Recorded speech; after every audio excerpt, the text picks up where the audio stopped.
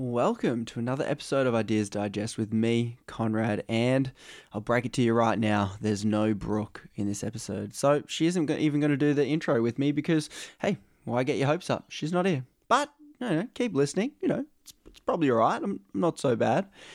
This episode is a long one, partly because I naively thought we could keep a discussion about racism to 40 minutes. Oh no, how silly of me. How very silly. So often, big topics like racism are always put into the context of a debate with two opposing perspectives trying to prove the other perspective wrong. Now, sure, debates have their place. There's plenty of that on YouTube. There's plenty of that on Facebook.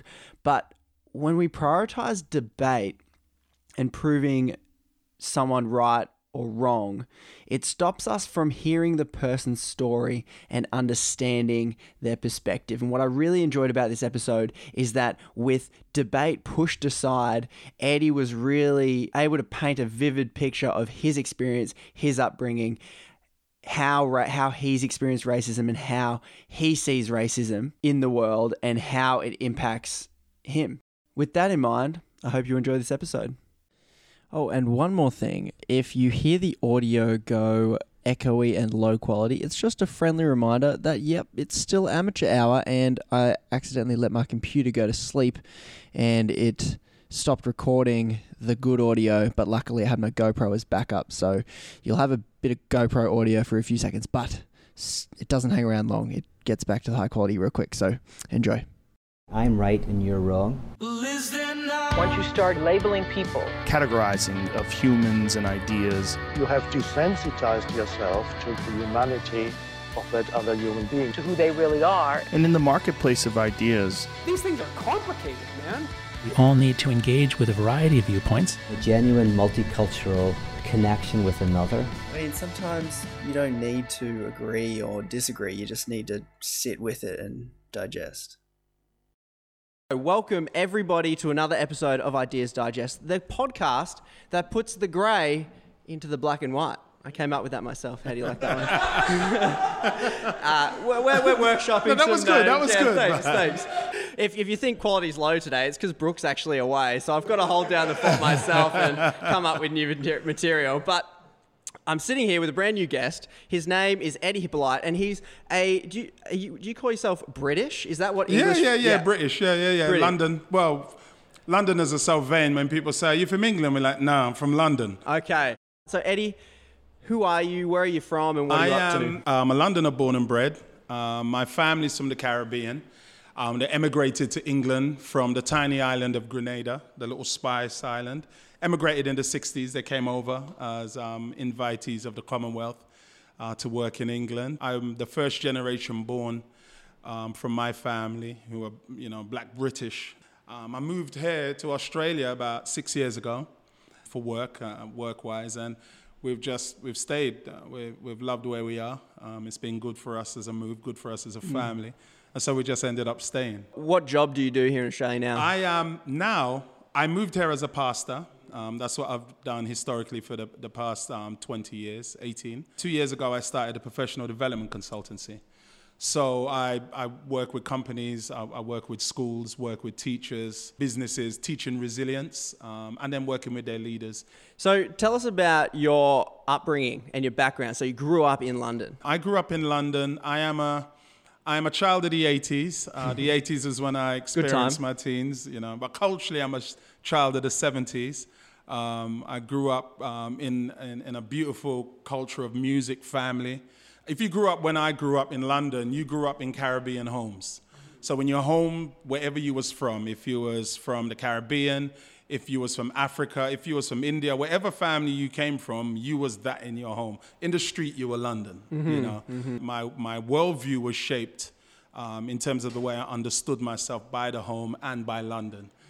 Growing up in 70s London, which was difficult. It was difficult because England still hadn't come to terms with how it dealt with empire, and how, you have these, you go into all of these countries, you call yourself the mother country, but then the children come home. and England hadn't figured out how they were dealing with the children who had come home. So our generation was the generation that really was beginning to be more militant in terms of the way they dealt with, the way they were treated, based on our parents' contribution to the country and to the Commonwealth, you know. I grew up at the tail end of various policies that affected us as a Caribbean community, various policies that affected the Irish community in West London, where I came from, and then a whole stack of policies that affected working class white people. Can you give us an example of some of those policies? Of educational policies of streamlining young black British boys like myself, young white Irish boys, out of education with the statement uneducatable. You know, so the moment that you started having problems in school, well, they're just uneducatable. So that means it streamlined them in towards pupil referral units and then out of mainstream education. And you were on the tail end. I was of on the that. tail end of that. So you caught some of it, and then you went in. I caught a stack of it, man, Yeah. right up the jacksies. Yeah. You know what I mean? Yeah, I caught a stack of it. In terms of the way I was at the time as well, it wasn't made any easier by the fact that I was involved in... I was told that I didn't have a criminal record. I had an extended engagement with the legal system. You know what I mean? Which sounds so much better. You know what I mean? I can put up with I that. feel so much better about myself. You know what I mean? But it started from a juvenile, and it kind of worked its way through my teens. But then working class people, in terms of the roof tax, the poll tax, for us as black people, a law called the Suss Law.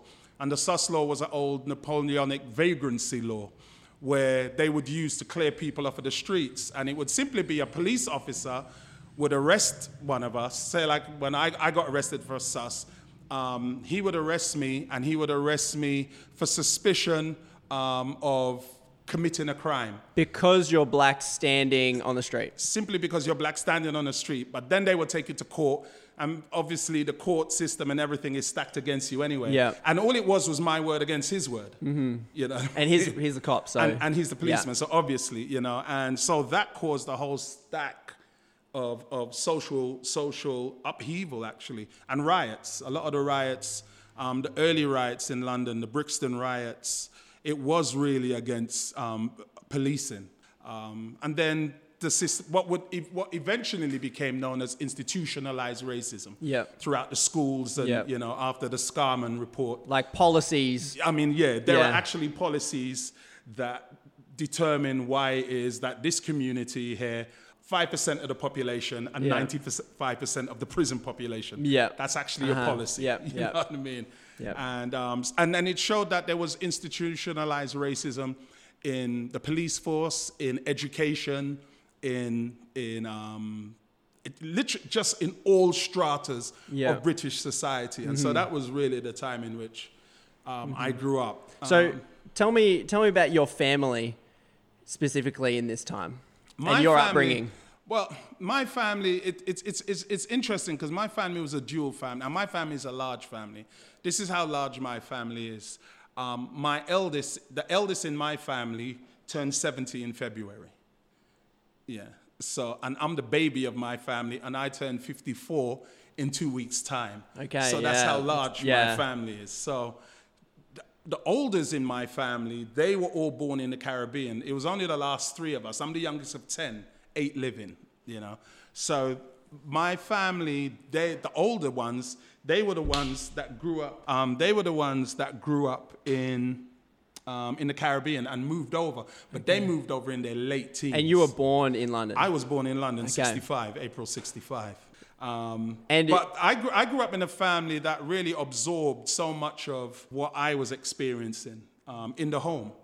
Because I didn't grow up in an insulated family, because my brother, he was involved, he ran clubs, social engagement programs in our teens. So we were always a family that were involved in, on one level or another, involved in social issues. I grew up with a mother who was a church-going, very serious, very deeply spiritual woman.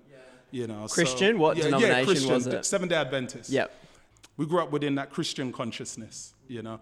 But like I said, on that flip side of my family, we was influenced by Pan-Africanism. We was influenced by Black thought. We was influenced by Rastafarianism. We was influenced by all of this philosophies that were teaching black awareness, black identity that were coming out, that came out so strongly in the 60s because of the civil rights movement around the world. So it was a real time of that, that real time of political upheaval and self-awareness and self-understanding for us as black people who are in diaspora.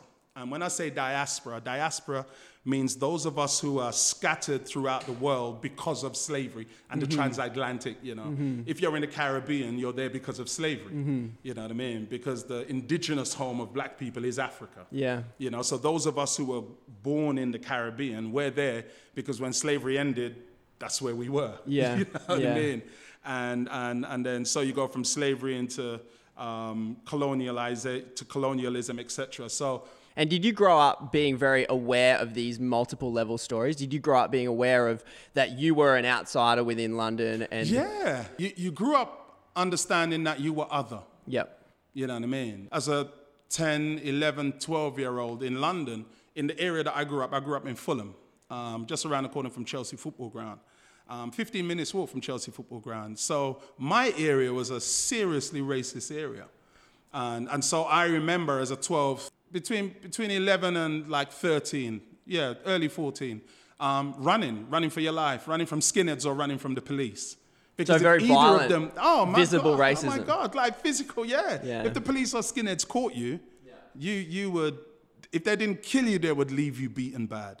You know what I mean? And because the police are very civilized. Unlike America, they don't shoot people to death. They pull out a club and they bludgeon you to death. You know what I mean? Which they feel is a lot more, no, we don't waste bullets, we bludgeon.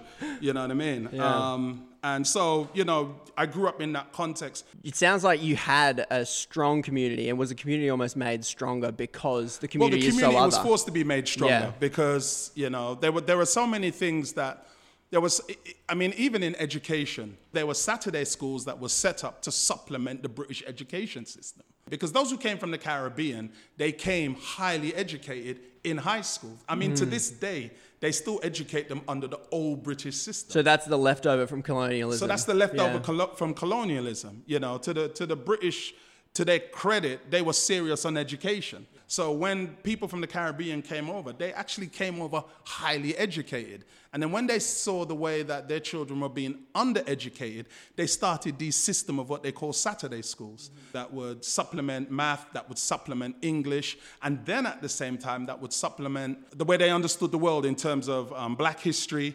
identity, etc., and give them a much larger And did you go to one of these Saturday schools? I worked in a Saturday school. Okay. I would work in a Saturday school from time to time. They were the ones that really opened up my eyes to the way I saw the world as a teenager. Yeah. And I understood that I was other, but I think what they made me understand was why the world was shaped the way it was in that way. You know what I mean? That seems like a good point to head off into our next section. I think you can kind of gather where we're heading with this. And I want to start off with a clickbait title for the idea that you're talking about. Now, the reason I keep going back to clickbait is because, love it or hate it, clickbait is here to stay. Yes, we want the views, but we always see new ideas in the clickbait form, whether it's written on a website, whether it's on the news, and it's always polarizing, instantly engaging, and it always elicits some kind of response. Clickbait is algorithmically designed to engage with outrage because scientifically outrage gets better response, and that's why Facebook will only prioritize the various different outrageous conversations that are happening. And so I want to continue to start at the clickbait stage and then do something a bit unorthodox, sadly now, and move into the nuance of it and unpack it there. So Eddie, can you give me the idea that, because this is like a massive topic, right? We're heading towards the direction of racism, it's huge, but what is like the one idea that you want to talk about and clickbait it for me? I think the one idea that I want to talk about is the idea of racism and the Great White Hope. The Great White Hope is really the Great White Lie. Okay. And essentially, it's not a lie that has been told about us. I honestly do believe it's a lie that white people have told themselves about themselves. So it's not a lie told about black people, it's a lie. No, it is a lie told about black people. But it's a lie told to white people about black people and essentially about themselves. All right. This is. I should say. I first came across this idea a couple of months ago, and this is what Facebook's good for. And now I'm getting back into Facebook just a little bit more because I actually want to find what is making people outraged and what is fueling these contentious discussions. And I came across this. Eddie posted something. I can't remember what it was. The Gollywogs. No. It was Serena Williams. It was Serena Williams in the drawing. Oh, was it Serena Williams? I think so. I thought Serena Williams. Yeah. So some quick backstory. Yeah. An Australian comic, newspaper comic, drew a picture of Serena Williams, which depicted her very much like an ape-looking imagery. And I think you posted something about that, saying, and just talked about why would we think that this depiction of her is right, acceptable, and isn't racist because it's attached to a whole history of the depiction of the black body. Yeah, and when I came across that, I saw it, and then it just blew up, and people went crazy. People were going crazy, like it's not racism, it is racism, and then I just went, this is something good to talk about. So Eddie, take us from racism and the Great White Lie. Yeah. Talk to me about that. Well, generally speaking, what we do in the West, when we look at racism in terms of, I just did that. Was I being racist? Mm-hmm. And I think we need to stop looking at it purely, first of all, from, specific behaviors. Racism, which is white supremacy, is larger than that. White supremacy is a construct that determines the way in which people move within the world. Mm-hmm. So it's like stories that are told on a societal level. It's stories told on a societal level based on a construct that determines what those stories are. Mm-hmm. So essentially speaking, white supremacy says by the virtue of the color of skin, one person is superior to another person. Mm-hmm. Essentially, that's what it says. You know what I mean? So white supremacy, which is only, and whiteness and blackness by definition, is only 300 years old. It's not a historical construct that you will see in the ancient world. Everyone in the ancient world were nationalists. Romans were nationalists. Right. If you're Roman, you're right. Romans saw themselves as racially superior to everybody else. But it was a racism, it was a nationalism based on the fact that you were Roman, not based on the fact of your color.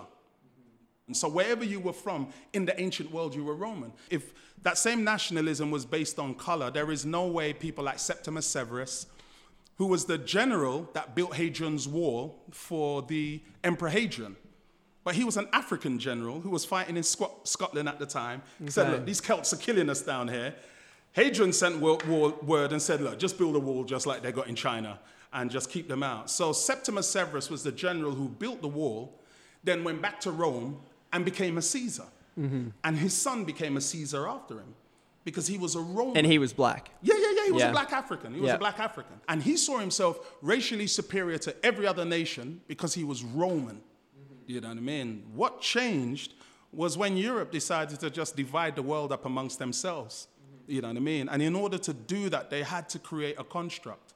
So the constructs they created was by virtue of the fact of our color, we are greater, not by the fact of we are Europeans. You know what I mean? And so they used that to go in politically, religiously, because they did it politically, they did it scientifically. You've got to create constructs. So they create a science that says that these people are naturally, you know what I mean? We are more naturally as intelligent as these other people.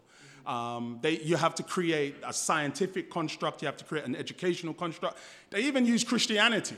You know what I mean? Like Stevie Wonder said, you come into our land with gun and Bible in your hand. So you have to use all of the constructs available in order to create this whole picture, you know what I mean, that says by virtue of the fact that we are white and these people are black, we are naturally superior to them.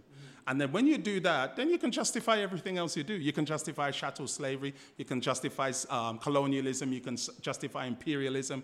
You can justify all the things you do because there's a construct. There's this thought within this type of white supremacy that says that the contribution of white people is that we are the movers of history. We are history stood still until we came along. What took place was that the story actually of everybody else and their contribution stopped. You know what I mean? Like, for instance, even black Africans. They've gone into Africa. They've seen that we've been here for more than a minute. They've seen our contributions, and they're like, damn, we're already teaching that they're 1/5 of a human. That's why we're justifying slavery. All right, we've got to write ourselves into Egyptian history and show that, yeah, they may have built the pyramids, but they built the pyramids after we came along. Or we built the pyramids, then they came along. Mm-hmm. You know what I mean? So there's got to be a rewriting of their story, rewriting of their history. And so essentially, what white supremacy has done, it's created a lie. And it's told that lie to white people. And so now, looking at present day Australia, what is, given all that history leading up to it, what is the great white lie that is being told? I think the great white lie still is the notion that, by and large, one group of people are superior to another group of people. You know what I mean? We may not say it's black people now. You know what I mean? But when one man can walk into a mosque, you know what I mean, in New Zealand, massacre people, and then an Australian MP says, well, yeah, you know, if they weren't Muslim, that is the behavior that comes out of the construct. Mm-hmm. Because he's saying, well, they're less than us anyway. Mm-hmm. You know what I mean? When you look at that. So, I mean, even in this context in which we find ourselves here, I was reading some stats today, and it said that in the new territories. Northern Territories. I was like, where are these new territories? New territory. There's a new state. There's another state that you didn't know about. It's New Zealand, everybody. In the Northern Territories, in youth detention, 100% of the young people that are in youth detention are Aboriginal kids. You know what I mean? 100% of them. Mm-hmm. Now, either Aboriginal kids have an inherent criminal gene. Yeah.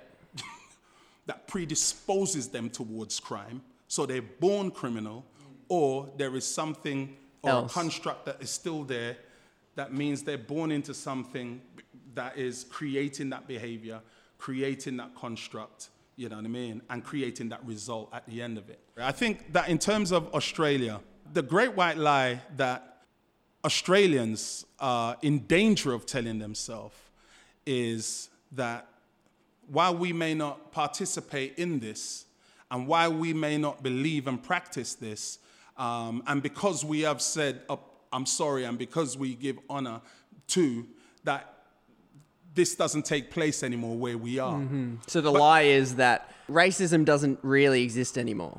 The lie is like, well, and if it does, it's not as bad. Right. Do you know what I mean? Yeah. Define racism, the word, in how you're using it. Yeah. Well, when I define the word racism isn't prejudice, where you'd look at somebody and say, yeah, well, he's from Tasmania. You know, he's from Tasmania, so you've got to check and see how many fingers and thumbs he's got. Yeah. Do you know what I mean? How many fingers and toes he's got. Because, you know, they always talk about the interbreeding and whatnot. That isn't racism. That is prejudice, and that is ignorance. Okay. Racism, by its very nature, is the ability to allow your power to inhibit a person from progressing in society. Okay, so you know what I mean? Allowing your power to stop someone moving forward. Yeah. So you can turn around and you can call me a black bastard. You know what I mean? All right, that's racist terminology. Yeah. You know what I mean? But when you use when you use the power behind that word to stop me from getting a job, or to stop me from becoming a legal immigrant, or to stop me from accessing things within the society, even though I am a functioning, tax-paying citizen, a member of this society, all right, now you are practicing racism. Okay, Before you're just using racist terminology. So you'd almost separate it out and say, when you're using the term racism, you're talking about very outcomes that are inhibiting someone's progress. I'm talking about the real outcomes. You know more what I mean? Than just a name, more than just name calling, more than just... Yeah, because I believe that racism is deeper than that. I believe that it's more than that. The idea of racism, the construct of racism is deeper than that. How do you see Australia sitting in this construct of racism that inhibits the progress of I think you would have to ask an Aboriginal person about that. But funny enough, I sat down at a church that I attend. They have a feeding program. And I sat down with an Aboriginal person. Now, this Aboriginal person is white-skinned and is blue-eyed. But when you look in their face, I know I'm speaking to an Aboriginal man because his Aboriginal features, his nose, the contours of his face, the structure of his face, he's an Aboriginal man. And he said to me, Eddie, I don't have my language, I don't have my culture. And then one thing he said to me that shocked me because I'd never heard it before, he says, and I don't have my color. He said, I don't have my language, I don't have my culture, and I don't have my color. So for me, you would have to actually speak to an Aboriginal person and ask them, because when I was speaking to them about their story and speaking to them about my story, I said, I've been here about 4 years now, and I don't experience racism here in Australia like I experienced in England. It doesn't seem as bad to me. And they looked at me like, well, bully for you. Because their experience, I'm talking about experiencing it from where I grew up, but they've experienced a whole other thing, you know what I mean? They've experienced their own genocides, they've experienced stolen nation, they've experienced, as one leader said to me the other day, he said, we're invisible in this country. We are just an invisible people in this country, So from that perspective, you would have to ask them. I would say, I can tell sometimes when I walk everywhere that I am, I'm supposed to be there. You know what I mean? And I can tell sometimes when I walk in with my family, we may walk into a restaurant, we may walk into a cafe and something. Sometimes people look up and like, okay, are you supposed to be here? And I'll look down and I'll say, hey, you good? You know what I mean? And I could tell that there's less like, okay, why are you here? And in my mind, I'm like, why am I here? Why am I not here? I heard the food is great, So you feel in that situation like you stand out. And Newcastle is a very homogenous, pretty white city of Australia. It's changing bit by bit. Yep. You know what I mean? But it is. But no one has ever kind of like, I've never sat on a table and I've heard somebody mumble like, oh gosh, they're letting them all in now, ain't they? I've never heard anyone say that. This is what I noticed that was really interesting. And touching on what you were saying before, when you're talking about racism in Australia, we'll talk to an Aboriginal person. It's Australia, because we get a lot of media from overseas, we look at America and we look at like the police brutality, we look at all those things and go, that's not us. We don't have that. We're not that racist. But it's almost like you're talking about racism has different faces and has a different face in Australia. And you're saying for you, it isn't an overt discrimination. Talk to me about the conversations that you've been able to have or not been able to have with white people about this topic. Because that's what I found really funny on this thread. Yeah. It hit a nerve. It hit this nerve of like pretty much all white people just kind of really firing back and really defensive and like, oh, I'm not racist. Well, don't tell me that. And well, you can't tell me that's just a cartoon. That's how can that be racist? It's just a funny cartoon. Why are you taking it so personally? Tell me about your experience with that. I think that you know that there's actually a sociological term called white fragility. Okay, I've heard of this. Define this for us. White fragility is when a white person gets very defensive about the fact that I posted that. What you saw on my Facebook feed was white fragility. You know what I mean? Because it's a black person saying, I don't like the way that this person is being depicted. And a white person will say, well, why don't you like it? It's just a bit of fun. And then, like I was doing, I was saying, look, there's a history behind that of the depiction of the black body. You know what I mean? Which is because a white person would look at that. A lot of the defenses there, they would look at that and go, "Well, if they drew a picture of what's a white tennis player? I don't know, Leighton Hewitt. Steffi Graf. If they scored, that wouldn't be like, a problem. Oh, it would just be funny, and I wouldn't take offense. Why are you taking offense? Yeah, and the reason why you wouldn't take it funny because you don't navigate the world having to think about the way in which you are historically portrayed. So talk to me about the difference, because from a very white perspective, I think my experience, highly individualized. My experience, like my family, I'm the whitest guy alive. I got my immediate family. Like at my wedding, there was like 15 people from my side, and most of it was from Brooke's side. But it's like I had an auntie, hadn't seen her in like 10 years. I was like, oh, I don't even know who that is. Like, nah, we got to cut numbers, cut. So sounds brutal, but to kind of give you something to contrast it to. I experienced this when Australia, 2008 or something, 2007, the Great Apology.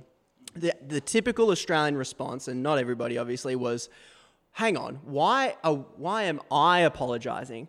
I didn't do anything to you, and we didn't do it to you. And it's a very individualised construct. It seems like we all exist in, I'm separate from my family. I'm definitely separate from my cousins. The Mikowski family for me is just me and my dad and my mum. But so contrast the difference there. Yeah, I think the difference is historically there is a narrative that is created around the way I look.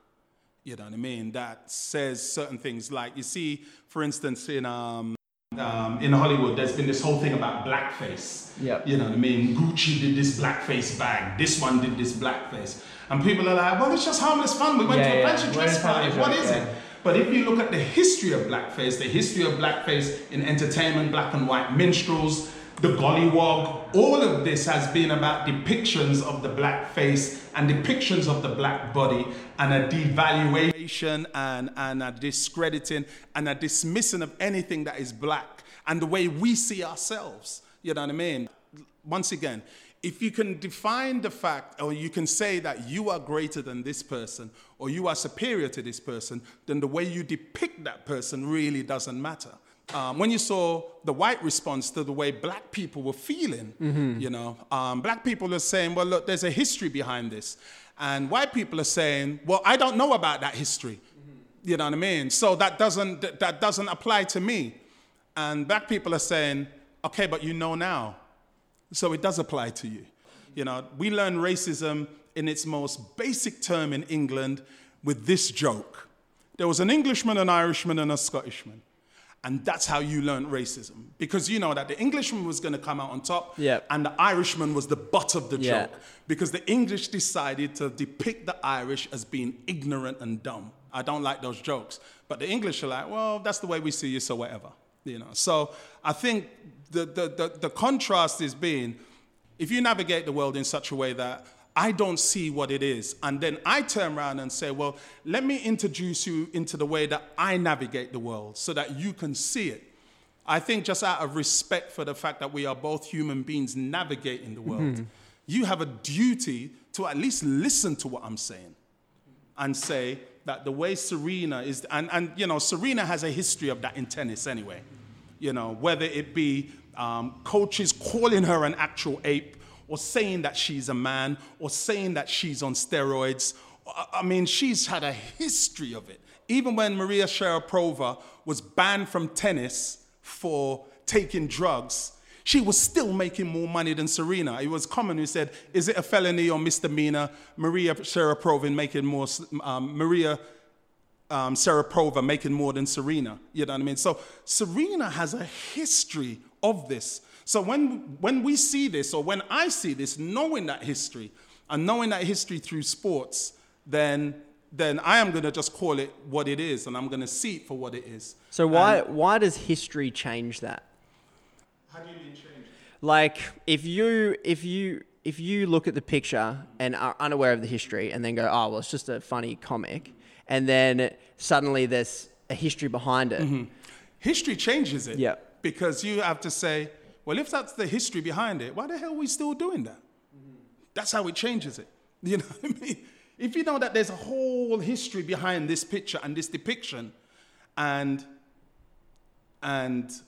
you understand where it comes from, the question you have to ask is not so much, well, why are they getting upset? The question is, well, why do we still tolerate this? If there's a history behind that and it's a proven history, then why is it that we are still having pictures like that in our press?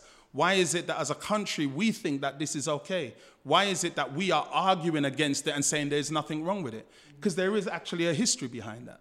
You know, there is a history behind that based on a construct. You know, take Donald Trump. Donald Trump turns around and calls people animals. They're not immigrants, they're animals. Come on now. What do you do with animals? You can do whatever you want with animals because they're wild, they're feral. You know what I mean? If you refer to human beings in that same way, you know.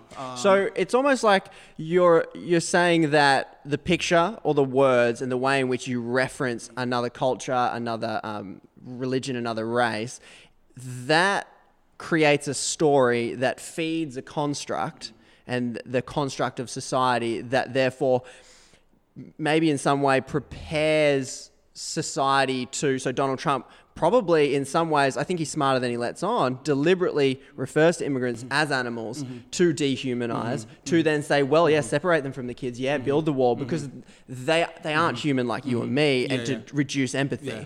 And so are you kind of saying that... I'm not saying that the stories do that. I'm saying that the construct is alive, and out of the construct, we're still telling those stories. So these stories come from the construct and feed the construct? Yeah, so and it feeds. So this is a clue of the construct that still exists. If an Australian was to say, nah, racism doesn't really exist in Australia, you're lying to yourself. Then you're saying here is the evidence of a story being told. Well, when Fraser Annim, when a member of parliament turns around and says,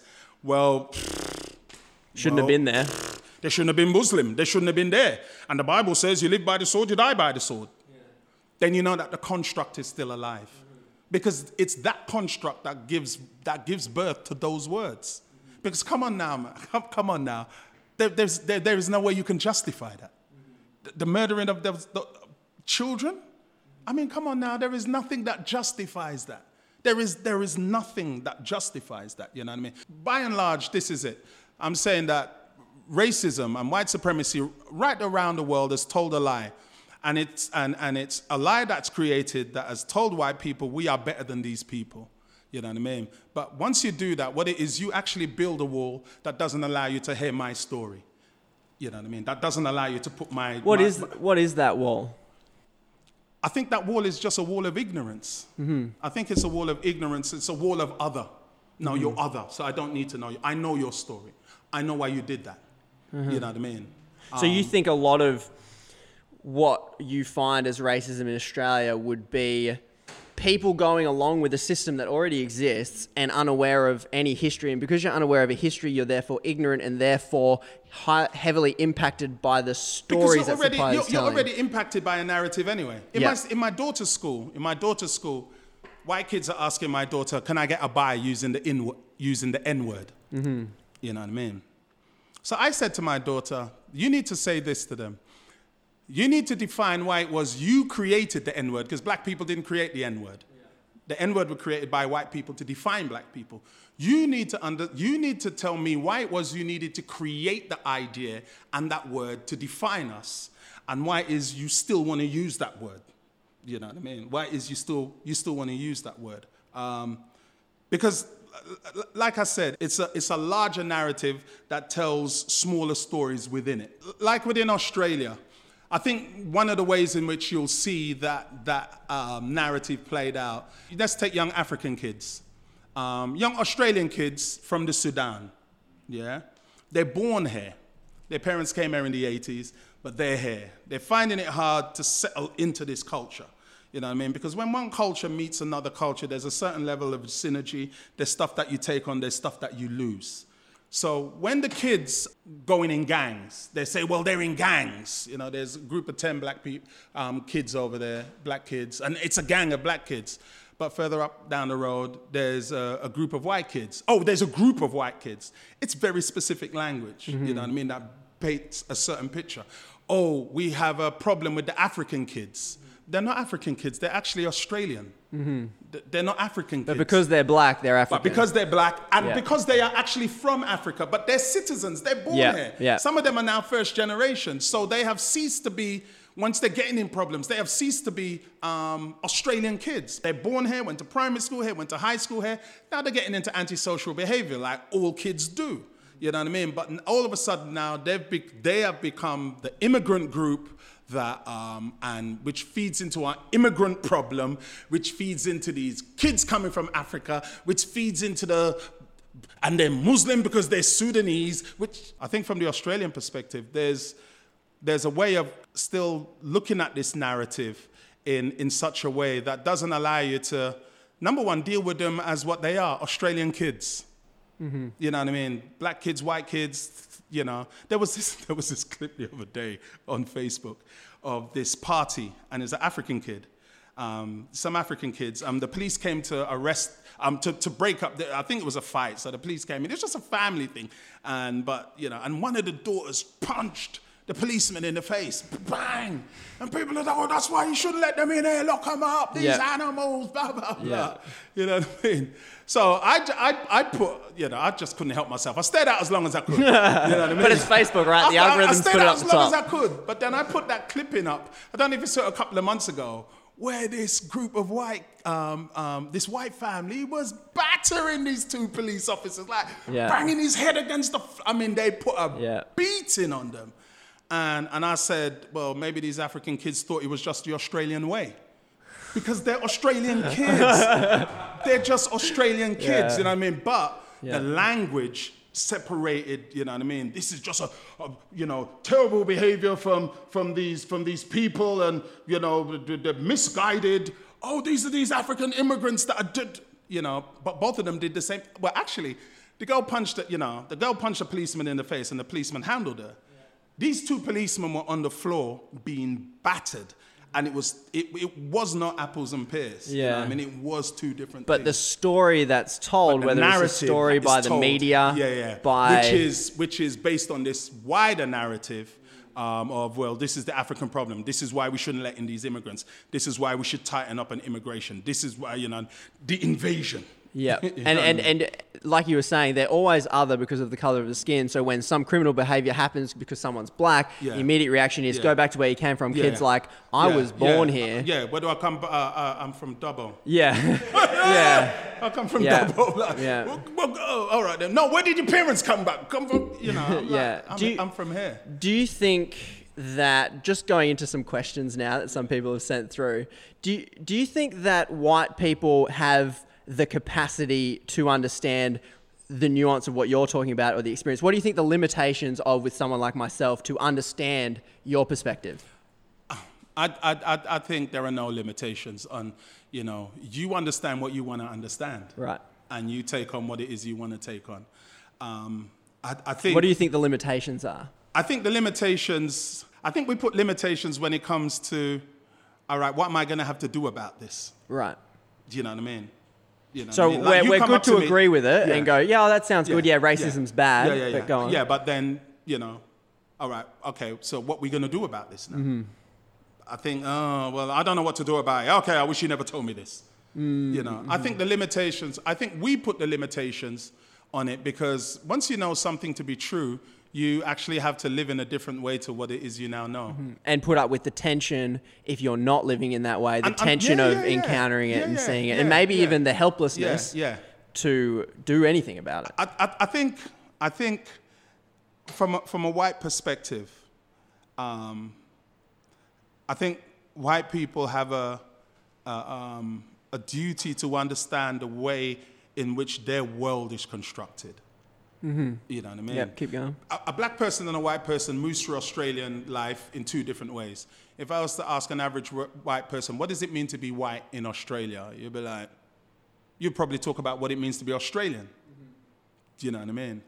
You ask an average black person who lives in Sydney, or you ask a black person who lives in Melbourne, what does it mean to be black in Australia? And they will tell you about the way in which they have to move. They will talk about the way in which they have to walk into buildings. They will talk about the way in which they have to position themselves on transport. They will talk about being conscious of the fact that when they're on a train, a seat will come up and the seat is packed, and they will see people get on the train, look at the seat, look who's sitting next to them, and wonder, I don't want to sit there. A black person will tell you this. They will be conscious. We have to be conscious of the fact, the way we move in the world. You know what I mean? Whereas a white person wouldn't.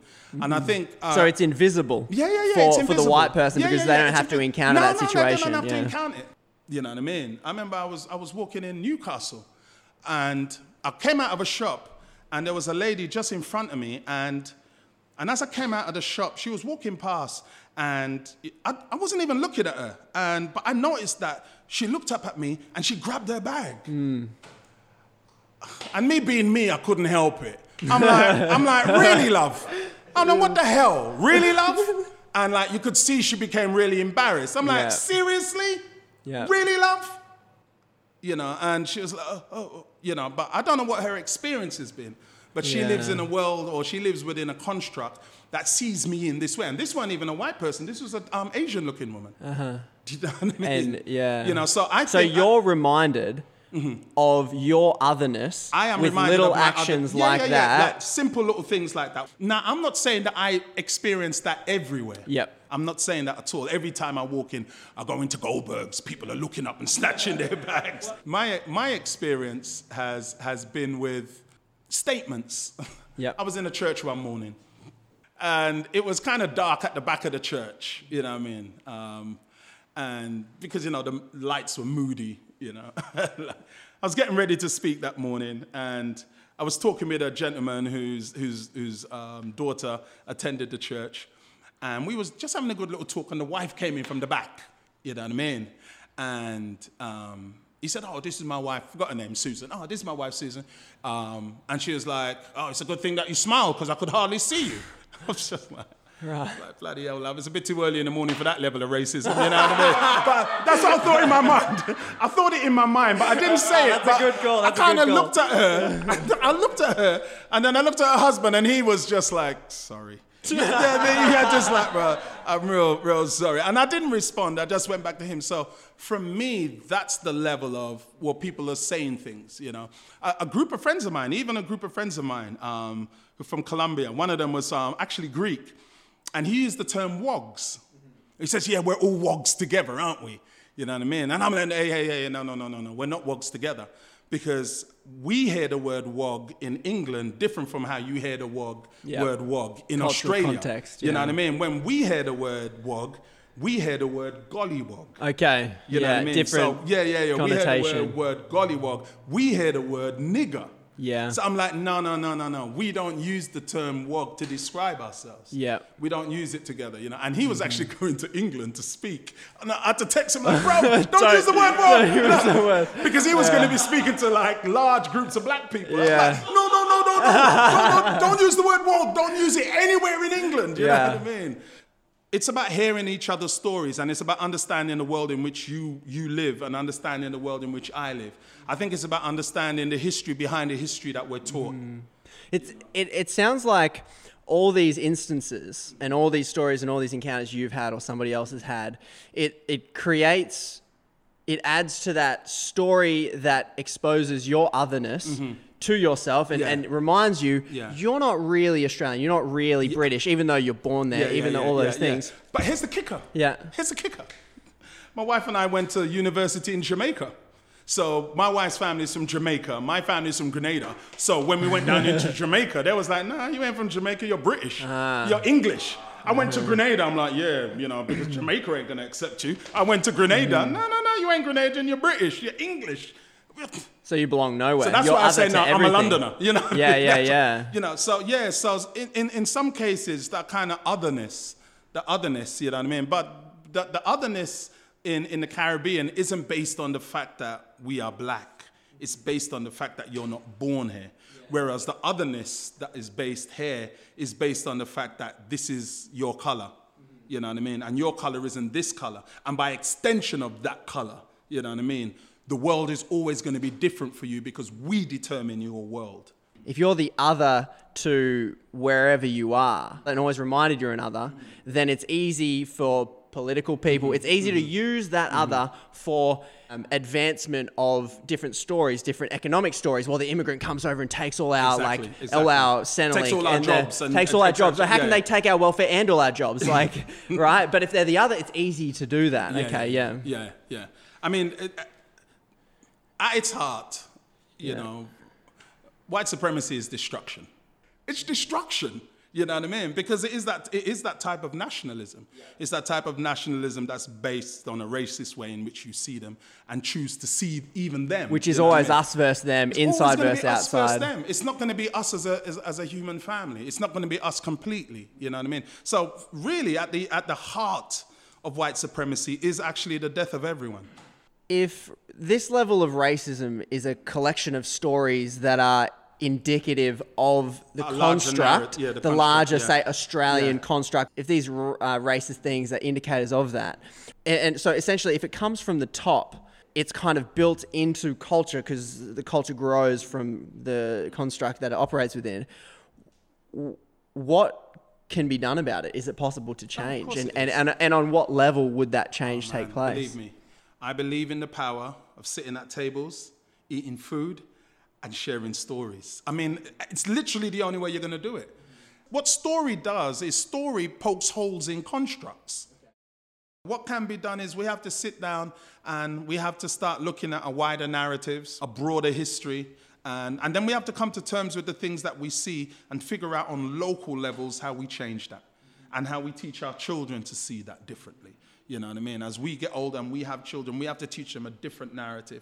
We have to empower them to see the world in a different way. Wrapping up, what books have you read or movies that you've watched that have really articulated well the ideas you're talking about? Michael Eric Dyson is a brilliant writer. James Cone. Even on Netflix, the work that Ava DuVernay has done, and she's done a film called The 13th, and it looks at the 13th Amendment. And it shows that slavery in America never stopped. They just changed the terminology and how they created the prison industrial complex. Ta-Nehisi Coates, he's a brilliant writer. He's written a book called Between the World and Me. And if people want to follow your work and what you're doing? If you want to follow my work, you can follow me at eddiehippolyte.com. You can follow me on Instagram, Eddie Hippolyte. I've just wrote a new book called Living From Here. And it's about the way in which we refine resilience for living. You can, if you're on Facebook, you can find the Living From Here page. I post up on there, do vlogs on there. Eddie Hippolyte, thanks for talking to me. Oh man, no, thank you for having me on. And listen, more power to what you're doing, all these conversations. You know, I will continue to follow you avidly. Thanks for listening. I do think that episode was probably just the beginning of that topic. We'll probably revisit it in the future. So if you had any thoughts or perspectives you'd like to share, any ideas or things you liked or disliked, hey, we're open to criticism. Send us an email to ideasdigest@gmail.com. You can find us on Instagram. Send us a DM at ideasdigest. And if you think of any topics that need to be discussed, if you know someone that has quite a strong opinion on something, if you have an idea or read an idea that changed your life, send us an email. We'd love to talk about it. Always looking for new ideas because all these ideas come straight from you guys, the ground level of all ideas, people. I am currently recording and releasing an election special. So if you know a Liberal voter, Greens voter, One Nation voter, or a Labor voter who is open to sharing why they have that political persuasion, send me an email. Would love to talk to them. I've recorded 1 episode so far and 3 more to come. Episode 1 of my political series will be out next week, so stay tuned for that. Thanks everyone for listening. I'll see you next time.